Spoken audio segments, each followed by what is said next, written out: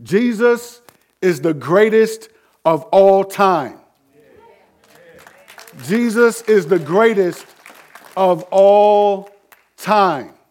Now, you would expect to hear something like that on a Resurrection Sunday. You would expect to hear that, but I hope to be able to make the case that he is just that. See, what he has done proves that he is the greatest human being of all time. And based on the scope and the effect of his work, he is the greatest of all time. His people may not always represent him as well as they should. We may be inconsistent in the way we image him, but there is no fault in him. And this morning, I'm sorry, sweetie, would you mind bringing me that water that's back there? Thanks.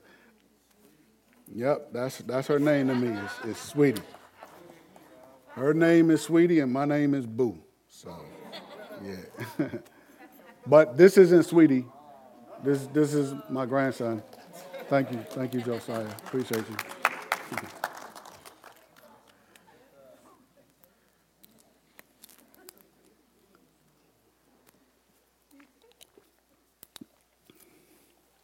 There's always conversation about the greatest. Right? It started, it could have started before this. I'm sure it started before Muhammad Ali was floating like a butterfly and stinging like a bee. But he was the one who would say, I am the greatest all the time, right? And he would be so accurate with some of his predictions about when he was going to knock people out. You had to wonder, is he the greatest? Who's the greatest athlete of all time? Is it Muhammad Ali? Is it?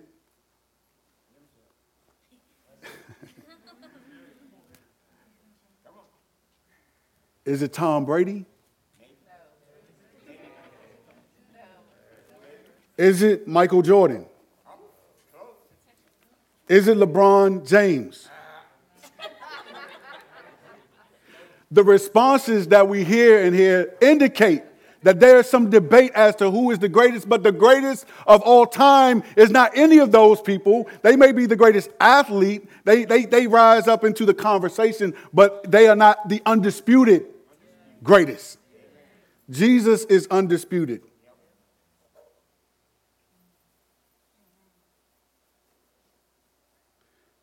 The reason that I say that he's the greatest is because,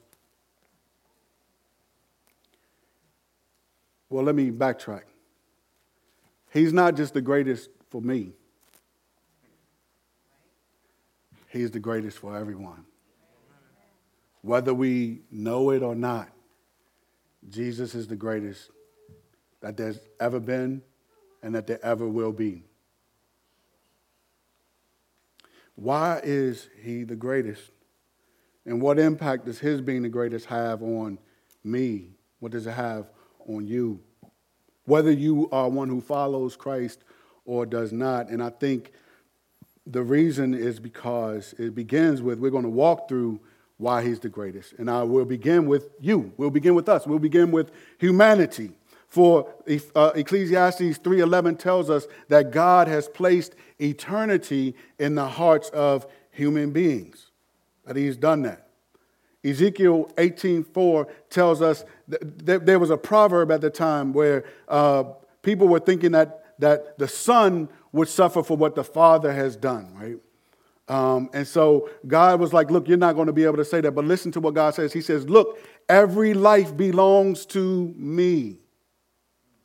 The life of the Father is like the life of the Son. Both belong to me. Then he says the person, the individual who sins is the one who will die. So not everyone's going to receive the consequence for what one person does when it comes to sin. But mind you this, God will hold people accountable for their sins, which is why this Jesus being the greatest is such good news to us, because everybody sins. There's not one person who's entered the world that did not sin except Jesus. And if every soul belongs to God, and he is the one who is going to bring consequence for sin, then we need to find a way to not have to be accountable for our sin. We have to find a way to be delivered from our sin. We have to find a way to be transformed from people who pursue sin to people who pursue God. See, it doesn't profit a person anything to gain even the entire world but lose his or her soul. The primary reason that Jesus is the greatest is because of what he has done for you. See, what he has done has impact for us all. If we would hear his voice, Scripture tells us, if we would not harden our heart. Listen to what it says in 1 John 2:2. It says, he himself is the atoning sacrifice for our sins, and not for ours only, but also for those of the whole world. Are you, whoever you are you part of the whole world? If you are part of the whole world, Jesus has given his life as a sacrifice so that the sins that you do naturally, you do not have to stand before God aware of those, but you can be aware of the sacrifice that has been made for you to be able to stand in God's presence without terror and without fear. But instead, having joy, as we've expressed today, as we should express with all of our life, having that joy. Listen to what Scripture says about God. It says, for God so loved the world. He loved the world in this way. He gave his one and only Son so that everyone who believes in him will not perish but have eternal life. There's not one person that I would exchange the life of my one and only Son for. I have only one son, but I wouldn't exchange his life for anyone else's. But God gives his Son. It says that, it goes on to say in verse 17, for God did not send his Son into the world to condemn the world, but to save the world through him. So that's what you need to remember about yourself, and a little bit of what you need to remember about Jesus.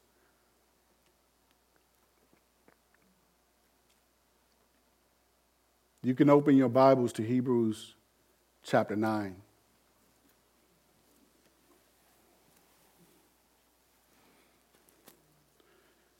And we have quite a bit to read, so I'll just begin even as you're going there. Reading from the Christian Standard Bible. But Christ has appeared as a high priest of the good things that have come, in order that in the greater and more perfect tabernacle, not made with hands, that is, not of this creation, he entered the most holy place once for all time, not by the blood of goats and calves, but by his own blood, having obtained eternal redemption. For if the blood of goats and bulls and the ashes of a young cow, sprinkling those who are defiled, sanctify for the purification of the flesh, how much more will the blood of Christ, who through the eternal Spirit offered himself without blemish to God, cleanse our consciences from dead works so that we can serve the living God? Therefore, he is the mediator of a new covenant, so that those who are called might receive the promise of the eternal inheritance, because a death has taken place for redemption from the transgressions committed under the first covenant. Where a will exists, the death of the one who made it must be established. For a will is valid only when people die, since it is never in effect while the one who made it is living. That is why even the first covenant was inaugurated with blood. For when every command had been proclaimed by Moses to all the people according to the law, he took the blood of calves and goats, along with water, scarlet wool, and hyssop, and sprinkled the scroll itself and all the people, saying, this is the blood of the covenant that God has ordained for you. In the same way, he sprinkled the tabernacle and all the articles of worship with blood.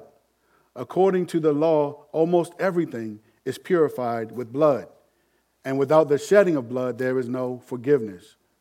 Therefore, it was necessary for the copies of the things in the heavens to be purified with these sacrifices, but the heavenly things themselves to be purified with better sacrifices than these. For Christ did not enter a sanctuary made with hands, only a model of the true one, but into heaven itself, so that he might now appear in the presence of God for us.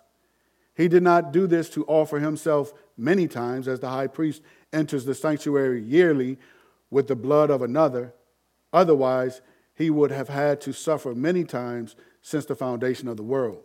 But now he has appeared one time at the end of the ages for the removal of sin by the sacrifice of himself.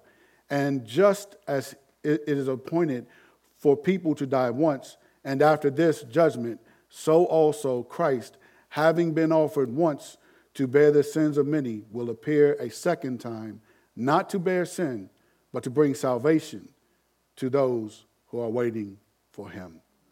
Let's pray. Father, we thank you so much for the sacrifice of Jesus Christ, your Son. We thank you so much for all that it accomplished for us as human beings. We thank you that we are now, those of us who trust in him, we're now reconciled with you. We have life beyond this world. We have hope even in the midst of our trials and even in the midst of tragedy that happens here in this realm, Lord. We have a hope that extends beyond all that we experience here. Lord, I pray that you would speak to us. I pray that you would speak specifically to the spirit of people, Lord, the soul. Lord, while there will be some logic, Lord, I pray that you would please reach the inner man, Lord, and I pray that you would save. I pray that you would encourage. I pray that you would help us to offer our lives as a pleasing aroma to you because you offered your life for us. Lord, we ask you that you would pour your spirit out upon me, and I pray that you would please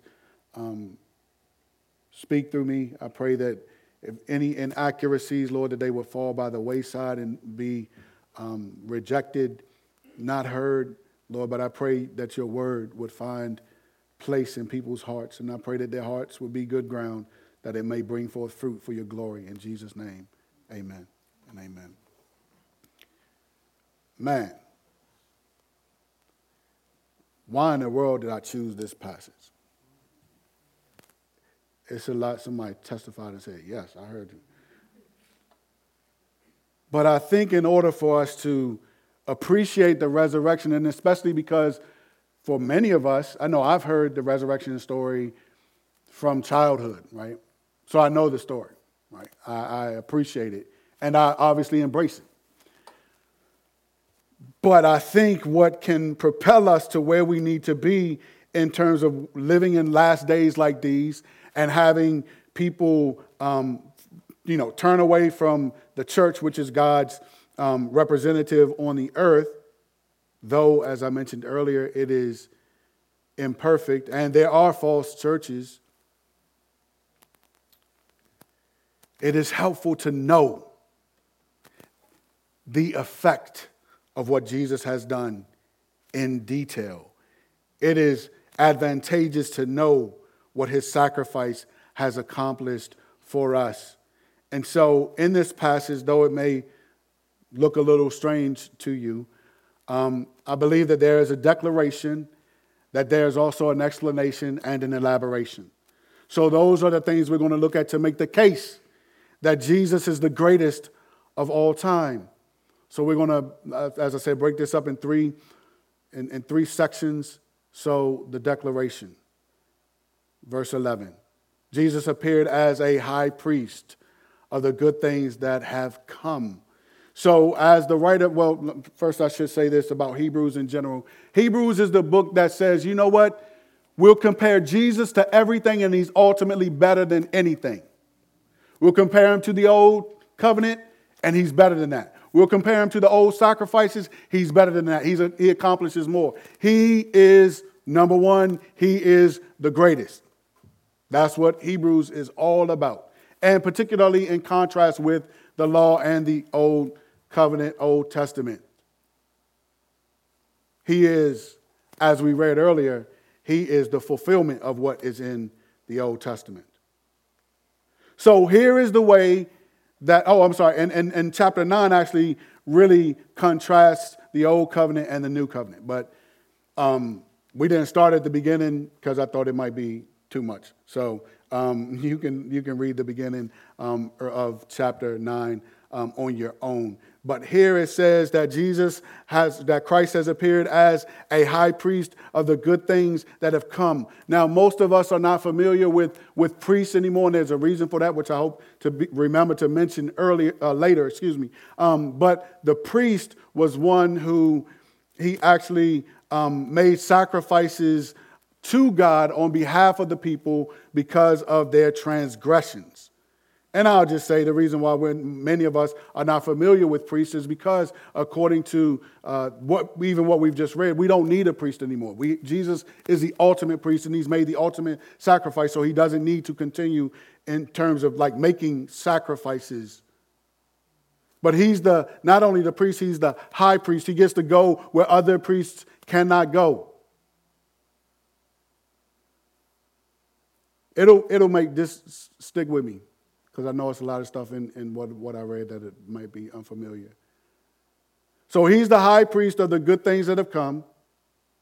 And then it talks about, same verse, but next sentence, in the greater and more perfect tabernacle not made with hands, that is not of this creation. So in the Old Testament, there was a tabernacle that was made. It was patterned after what was in heaven. So God showed Moses what to do. They built the tabernacle, and the tabernacle is simply a temporary shelter or dwelling place. So he makes that, and God's presence is in the tabernacle. And people go there, similar to how we come to church. They go there and they worship God there. That's what they do. In the tabernacle, though, there are many different parts of the tabernacle. And one of the places that's in the tabernacle that not everyone can go in this place is the most holy place. So verse 12 says, speaking of Jesus, that he entered the most holy place.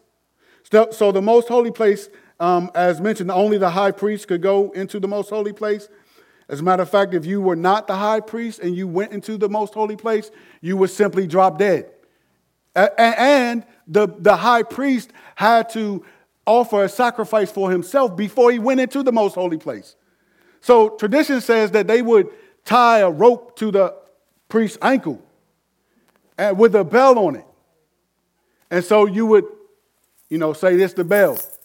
And I'm up here moving around. You hear what's going on. You hear me moving around. But if all of a sudden you heard it stop, you would know you're supposed to take that rope and pull that brother out of there, because he done gone. That's how holy it was. That you couldn't come in there shucking and jiving. You had to come in there correct. I mean, we're so familiar with God that sometimes we come shucking and jiving. But I pray that we want to come before him correct. I pray that we do that, but I pray it won't, that I'm glad we're not back then.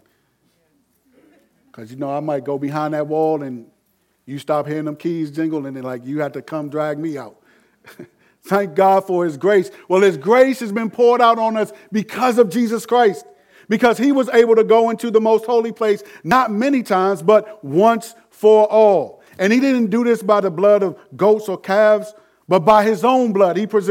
So he's a high priest that offers himself as a sacrifice, and he obtains, at the end of verse 12, he obtains eternal redemption for us. So just remember that whenever you're tempted to doubt where you stand with God, please remember that Jesus has secured for you eternal redemption.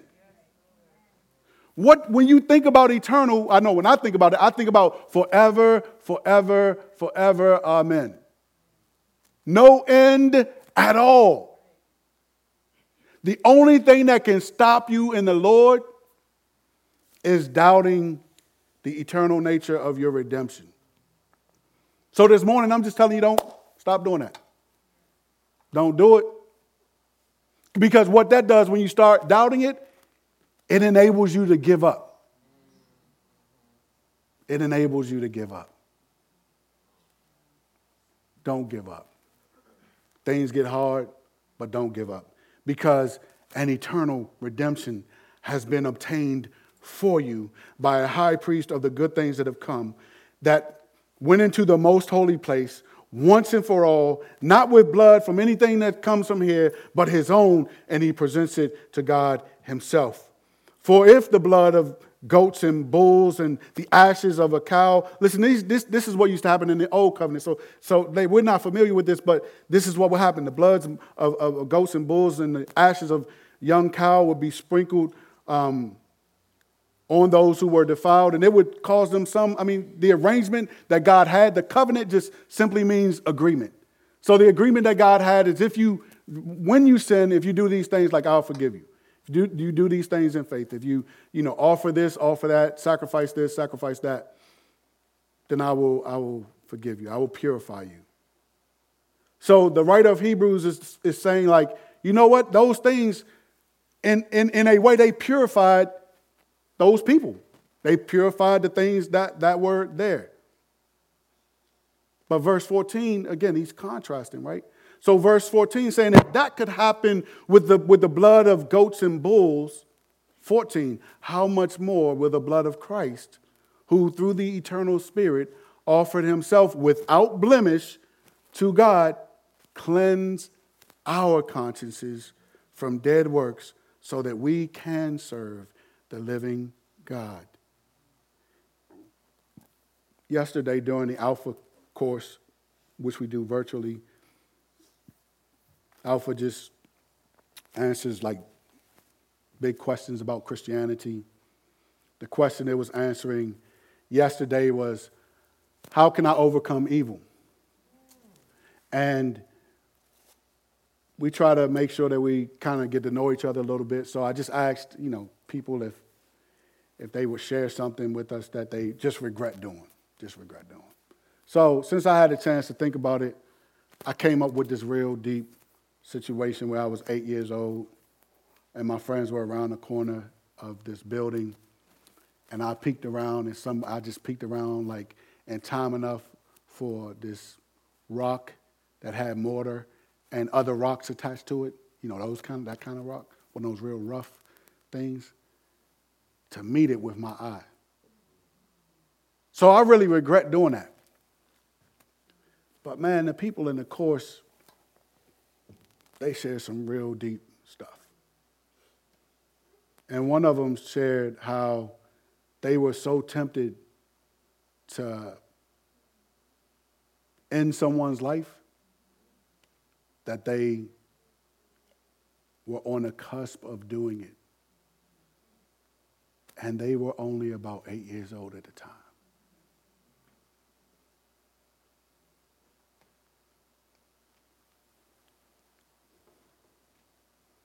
They shared that it took a long time for them to, they didn't think it was wrong at the time, and they were extenuating circumstances where I understand what they were saying.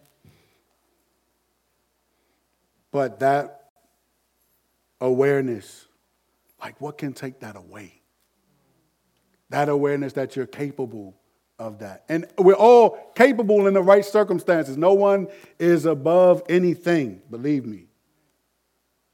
Well, what can cleanse your conscience from not just the temptation and the almost doing something, but say if that had happened and she did it, what could cleanse her conscience to be able to serve God, the one who cannot have any sin in his presence at all? What could cleanse a conscience who was capable of not only thinking that, but grabbing something, about to do it, but then didn't do it, but know that that's within me? What could cleanse that conscience to say, you know what, I can serve God? Well, it's the sacrifice of Christ. So regardless what you have ever done in your life, if your past comes back to haunt you every single day, There is freedom in Jesus Christ because he is the greatest of all time. He is the greatest of all time because he's the high priest. Okay, that's good. He goes into the greater and more perfect tabernacle, the ultimate tabernacle that isn't made with hands, but the one that's actually in the presence of God. He goes into the most holy, not the one that the high priest would go to and fall dead, but the one that's actually in heaven. He goes there and he offers himself as a sacrifice to God. And not only does he it, but God accepts it. And so anyone in him, yes, our consciences can be cleansed from dead works so that we can serve the living God, so that we have confidence that we're actually serving God himself with what we are doing as we offer our life as a sacrifice to him. Verse 15 says, therefore, he is the mediator of a new covenant. Another reason we don't have priests, another reason why we confess our sins freely to each other, right?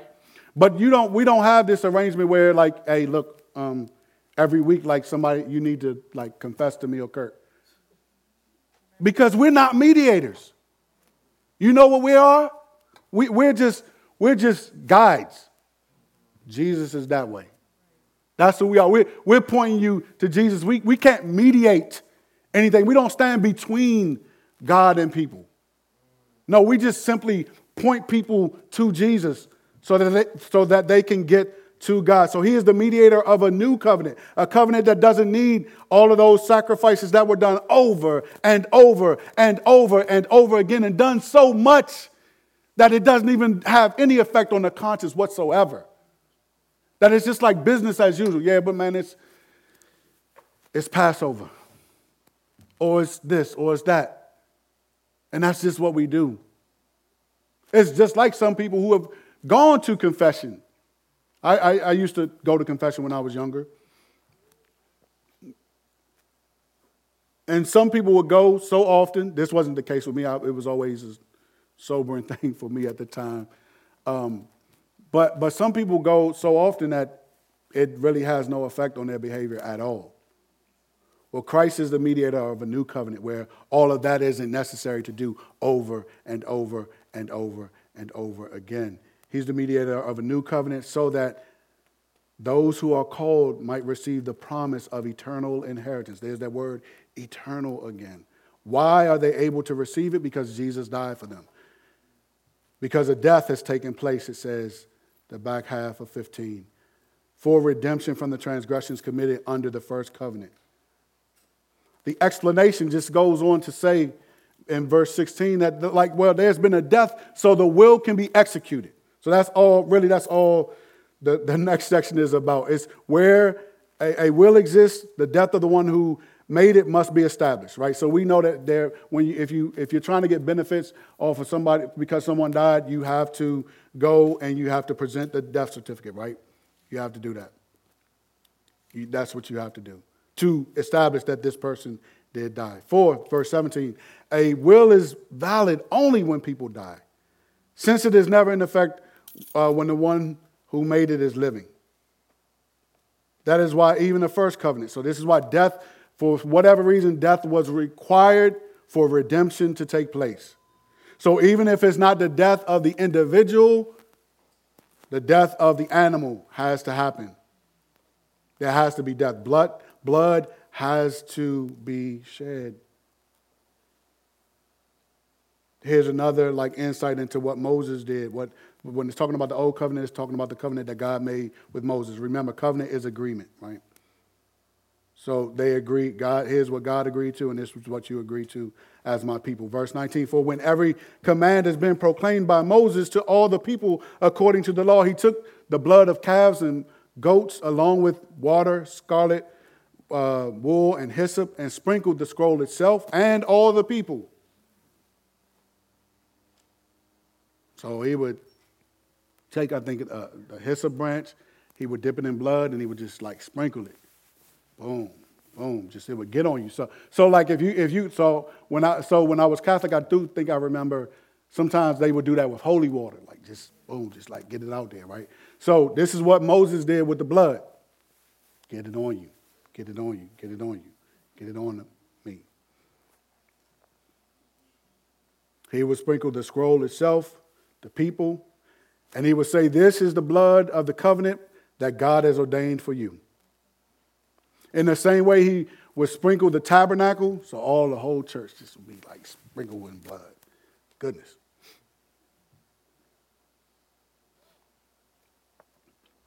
And all the articles of worship, the microphones, this, that, everything, the drums, just everything sprinkled with blood. See, according to the law, verse 22, almost everything is purified with blood. And without the shedding of blood, there is no forgiveness. No forgiveness. It's not even possible without the shedding of blood. Therefore, it was necessary for the copies meaning the things that are on earth, of the things in heaven to be purified with these sacrifices, but the heavenly things themselves to be purified with better sacrifices than these. So this is why Jesus needs to come, because we're not talking about cleansing things that are just like eye level. It's like there's a different type of care you need for scraping your knee or your elbow than if you have a brain trauma, right? Or if you have mental health issues, right? There's a different way you need to handle those things. If we're talking about ultimately being made righteous through Christ, then it can't be the copy of the things. He has to go to the source, which is the heavenly things, and those things need to be purified with the better sacrifice, which is himself, Jesus Christ himself. So that's the explanation. It's like, okay, here's what happened with the copy. Okay, Jesus does that in the heavenly. So it's not just the eye surface, it's below the surface. It's the behind the scenes. It's the locus or the place of origin of the offense. The offense was against God himself in heaven. So Jesus takes the sacrifice to God himself in heaven. So that's the explanation for, like, how is Jesus greater than the sacrifices that Moses would present? Well, Moses was hitting the copies. Jesus bypassed the copies and he went to God himself. He purified heavenly things themselves, not the copy. Now, to elaborate is to expand or embellish a detail. Verses 24 through 28 elaborate in this way. For Christ did not enter a sanctuary made with hands, only a model of the true one, but into heaven itself, so that he might appear in the presence of God for us. Remember, none of us could stand in God's presence. Remember, even last week, just the reminder, when you read your Bible, we mentioned this last week, how when people come into the presence of God, they automatically fall down. Their strength is zapped from them. They have to be given permission to have strength to stand.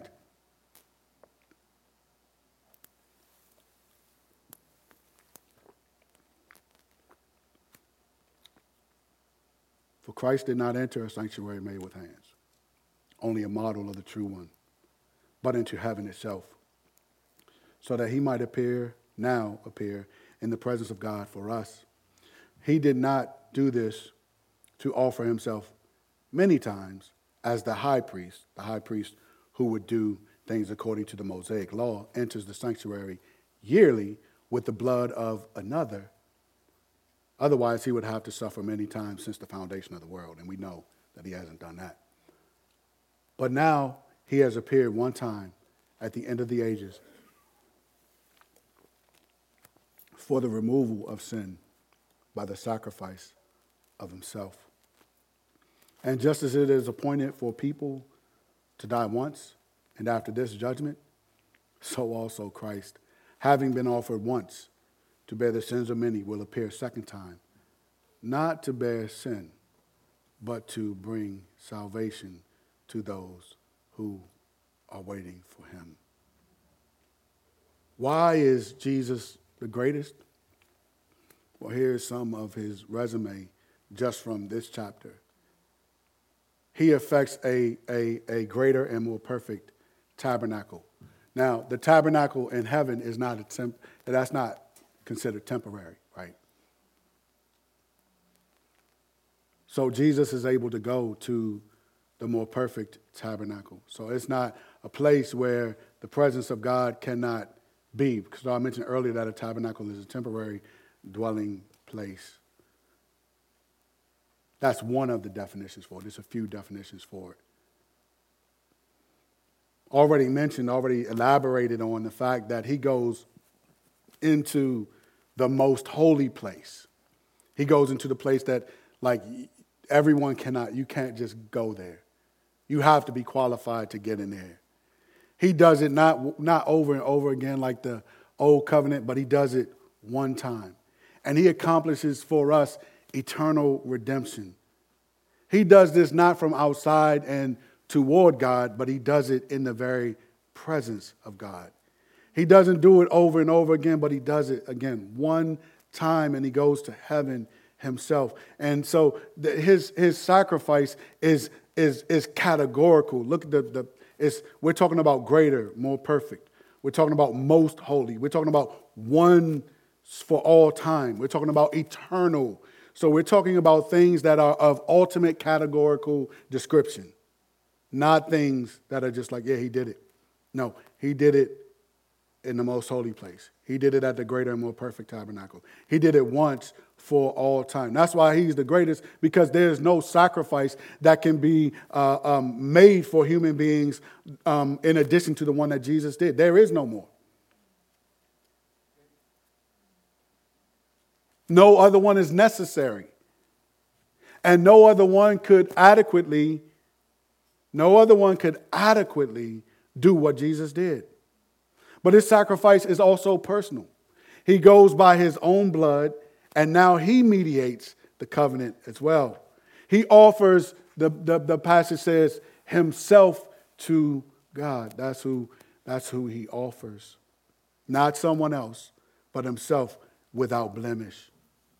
And for us, he has obtained eternal redemption. Not for himself. He didn't need that. He's eternal already, right? But he accomplishes and obtains an eternal redemption for us. One that can cleanse our conscience and give us an eternal inheritance. And give us forgiveness. Not from each other horizontally, but from God to us. Not just here on earth, but in heaven itself. And he appears in the very presence of God for us, the passage says.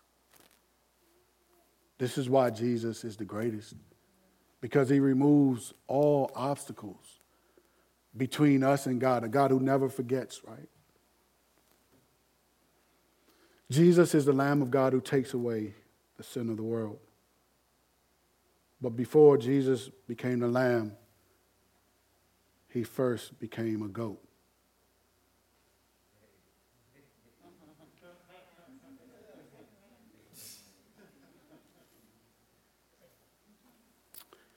Yeah, before Jesus became the Lamb, he first became a goat. Leviticus 16:20 says, this is Moses. Well, yeah, this is Moses, Leviticus. So this is actually Aaron doing the executing, who's carrying this out. When he has finished making atonement for the most holy place, the tent of meeting and the altar, all these things used in all the tabernacle, he is to present the live male goat. Aaron will lay both his hands on the head of the live goat and confess over it all the Israelites' iniquities and rebellious acts, all their sins. He is to put them on the goat's head and send it away into the wilderness by a man appointed for the task. The goat will carry all their iniquities. into a desolate land, and the man will release it there. This is known in Scripture as the scapegoat. Before Jesus became the lamb, my brothers and sisters, he was a goat on whose head all the sins of the world, including ours, will be placed on, called out on. Whatever sin you could ever think about committing, all of those were placed on the head of Jesus. And probably that the weight of those things is probably what he was feeling when he went into the garden. He asked his father, if you could please, like, if it's possible, like, don't let me drink this cup. Don't let me drink this cup because I feel the sin of the world on me. I feel the divine hands of God calling out all of the sins that have ever been committed, that would have been committed, that shall be committed, like placed on his head. Jesus, what this goat that we just read about represents is Jesus Christ, who became a goat that would be sacrificed for you and for me, to become, so that he would be the lamb, so that he could be the goat, the greatest of all time for us and in the sight of God. Remember that God has given him a name that is above every name, and that one day every knee will bow and every tongue will confess to him. We're talking about the greatest of all time. We're talking about, and we're not talking about it according to our opinion, as we did when we talked about Ali, was it LeBron, was it? No. We're not talking about any. Forgive me for this, for you who this may offend, but he's not talking about any small-minded assessment of like what's happening. He's talking about from God's ultimate, knows everything perspective. God is the one who's given him a name above every name. God is the one who says he's the greatest. God is the one who does that. God himself. He does it. Before Jesus became the lamb, he was first a goat, so that he would be the goat, the greatest of all times. See, for Scripture says, while we were still helpless at the right time, Christ died for the ungodly. For rarely will someone die for a just person, though for a good person, perhaps someone might even dare to die. But God proves his love for us in that while we were yet sinners, Christ died for us. See, it wasn't like we positioned ourselves to receive anything from Christ, but because of the love of God, he decided that Jesus would die for us and that we would be in him. Jesus is so ultimate that in Matthew, in his account of what happened when Jesus died, he says this in 27, 50, and 51. But Jesus cried out again with a loud voice and gave up his spirit. Suddenly, the curtain of the sanctuary was torn in two from top to bottom. The earth quaked and the rocks were split. The veil, the thing that separates us from God, which is what that curtain separated the sanctuary from the most holy place, that was ripped from top to bottom. Nobody it didn't erode from the bottom up to the top. No, from top to bottom, it was ripped because God himself ripped it so that we could have access to him through Jesus Christ himself. I know y'all not excited about that. I know y'all don't care if Jesus died on the cross for you. Excuse my sarcasm, but listen to this, because this is not just something to celebrate if we know Christ. But remember, I mentioned that what 1 John 3 says, that, God so loved the world that he gave his only son, that whoever believes in him wouldn't perish, but have eternal life. I may have done that the King James way, but you got me. He also says that he didn't send his son into the world to condemn the world, but that the world through him might be saved. I know that's King James. But this is what the CSB says in 3:18. Anyone who believes in him is not condemned. But the one who does not believe is already condemned because he has not believed in the name of the one and only Son of God. Remember, we mentioned earlier that Scripture mentioned earlier that his atonement was for the world. His command and invitation is that we believe. So if you're here as a guest, if you're there tuning in with your family, please believe on the name of Jesus Christ. Because when it's all said and done, when everything's said and done, I've had a few things that are said and done now. A few things. Right? School is said and done for me. But there's some things I wish I had done better in school. Parenting young children is said and done for me. But there's some things I wish I had done better when I was parenting young children. In a couple months, a few months, in August, parenting teenagers will be said and done for me. There's some things I wish that I had done better. The one thing that we never want to look back on and wish we had done is believe on the name of Jesus Christ when God was moving on our heart and we didn't do it at that time, and God never moved on our heart in that way again. Believe you me, nothing else will matter at that time. I've sat by a few beds of people who were on their way to see the Lord. And that has a way of putting things into perspective. People, at that point, they're not worried about how much money they have. They're not worried about their last performance review on their job. They're not talking about their, 2 doctorates. They do talk about their family. And for me, obviously most of these people have been believers. What crystallizes in their mind at that time is that they're going to see Jesus.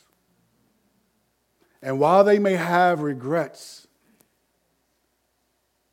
they understand that an eternal inheritance has been obtained for them, an eternal redemption. And so maybe they may not like the process through which they eventually get to him, but it begins to be crystallized that if God is for them, no one can be against them. So my appeal is that if you don't know Jesus, if you're not following him, I'm not saying follow us. I'm not saying be a member. I'm not even saying be a member at Solid Rock Church. I'm saying put your faith in Christ. That's what I'm saying. Because he's the one who gave his life for you and for me. This is a story that many of us have reconciled ourselves with. We've already done that. So what should our response be knowing what Jesus has done? If we agree that he is the greatest of all time, if we agree that there's no one like him, if we agree that he has no he has nothing that can compare with him, what should our response be? Well, our response, if we go back and grab some of last week's, our response should be like that of Mary. Remember what Mary did? She took what equated to an annual salary, and she had perfume, and she anointed Jesus with it. Mary, she worshiped God with what she had. That's what we need to do.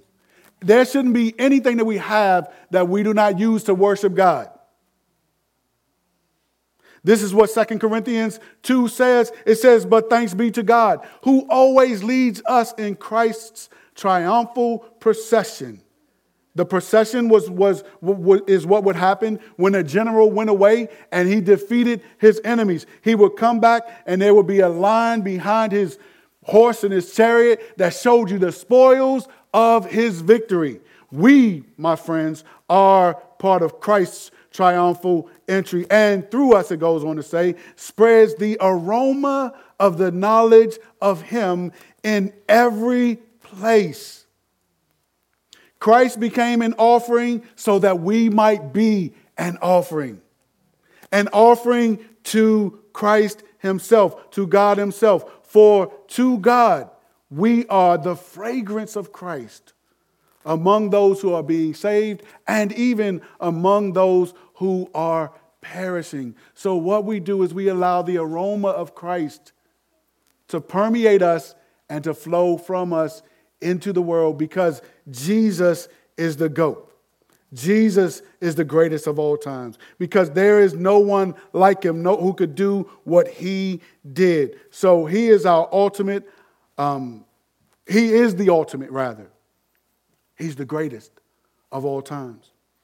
And he has done something for us that should elicit praise from us, honor to him from us.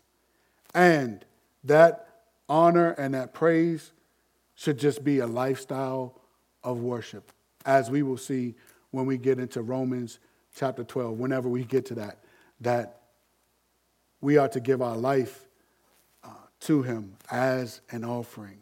So that, JP, if you could come up. So that is what we are about. We are about worshiping and praising Christ because he is the ultimate. He is the greatest. He is undisputed. If you watch boxing, which is maybe a little outdated, people probably like MMA now, but better than that. And I like MMA as well. But I don't watch it because I still have violent tendencies, and that's part of the old man in me, so I just can't watch that much. But boxing, one of the things that some of the greats would do is that they would start off in whatever weight class they were in. And they would gain weight so that they could move up and become a champion at that weight class. Then they would, and then sometimes they would be different belts, right? They would be like the WBC, WBO, some other ones, right? Some other divisions. The greats would go and they would try to become champions of every single division so that they would be the undisputed heavyweight champion or welterweight champion or whatever weight champion. Jesus is the undisputed champion of salvation. And he extends it to you. He extends it to whoever you can think about. And some of us have already embraced it. And today we celebrate his resurrection, that death could not hold him down because there was no sin found in him. So he's the ultimate human being, did everything right, own cousin baptized him and didn't want to because he knew he wasn't worthy to baptize him. But Jesus submitted himself, just as he did, submitting himself to be a goat on his way to being a lamb, which makes him the goat of salvation. Let's stand to our feet and worship the GOAT, Jesus Christ, the Lamb of God, who takes away the sin of the world.